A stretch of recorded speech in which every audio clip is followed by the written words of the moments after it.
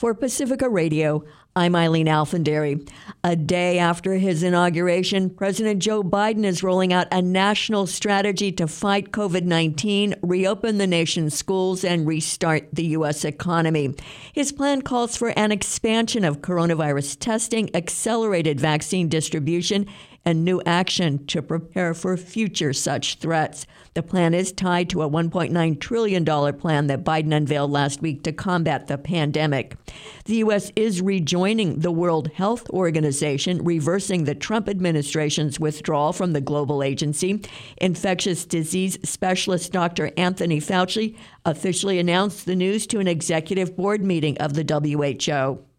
I am honored to announce that the United States will remain a member of the World Health Organization. Yesterday, President Biden signed letters retracting the previous administration's announcement to withdraw from the organization. The U.S. suffered its second worst death toll yesterday from COVID-19. 4,229 people died. The Centers for Disease Control and Prevention has projected 100,000 more deaths in the next 3 weeks, topping 500,000. The pandemic-induced economic crisis continues to throw people out of work. The Labor Department reported 961,000 workers filed initial claims for state unemployment benefits last week.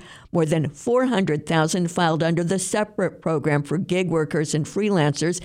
It's called the Pandemic Unemployment Assistance Program. The Labor Department report underscores that President Biden has inherited an economy staggering under the weight of the pandemic. Over the winter, virus cases spiked, cold weather restricted dining, and federal rescue aid expired. On his first day in office, President Biden also fired the general counsel of the National Labor Relations Board after Peter Robb refused to resign.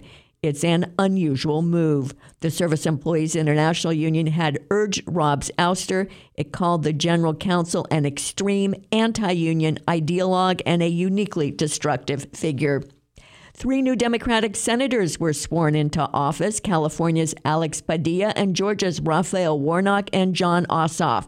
The Senate is now split 50-50 with Vice President Kamala Harris as a potential tie-breaking vote. Christina Onnested reports. Vice President Kamala Harris swore in 3 new Democratic senators, all making history on their own. Do you solemnly swear that you will support and defend the Constitution of the United States against all enemies, foreign and domestic? I do.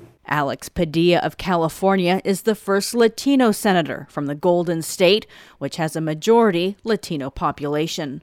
Raphael Warnock is the first black senator of Georgia, and Jon Ossoff of Georgia is the youngest senator. Congratulations. Those firsts weren't lost to New York Democrat Senator Chuck Schumer when he took helm as Senate leader. Alex Padilla is the first Latino senator to represent California. That Raphael Warnock, born while Georgia was represented in this chamber by 2 staunch segregationists, is now the first African-American senator Georgia has ever elected. And that Jon Ossoff is the first Jewish senator from his state, sworn in today on a book of Hebrew scripture once owned by the rabbi who decades ago formed a bond between the Jewish and African-American communities of Georgia. I'm Christina Onnested, reporting for KPFA. In a first vote, the Senate confirmed President Biden's nominee for Director of National Intelligence, Avril Haines. Haines' nomination was temporarily blocked by Oklahoma Republican Tom Cotton. He was seeking information about the CIA's torture program. Missouri Republican Josh Hawley is blocking speedy confirmation for Homeland Security nominee Alejandro Mayorkas over Biden's proposed immigration reforms. At her first White House briefing, Press Secretary Jen Psaki said Biden's desire to have his cabinet confirmed and in place is front and center for the president. She said he was hoping to have his national security nominees in place today or tomorrow. Officials say twin suicide bombings have ripped through a busy market in Iraq's capital, killing at least 32 people and wounding dozens. The suicide bombing attack heightened political tensions over planned early elections and a severe economic crisis. An Iraqi spokesman called it a terrorist act perpetrated by a sleeper cell of the self-styled Islamic State. He said IS wanted to prove its existence after suffering many blows in military operations to root it out.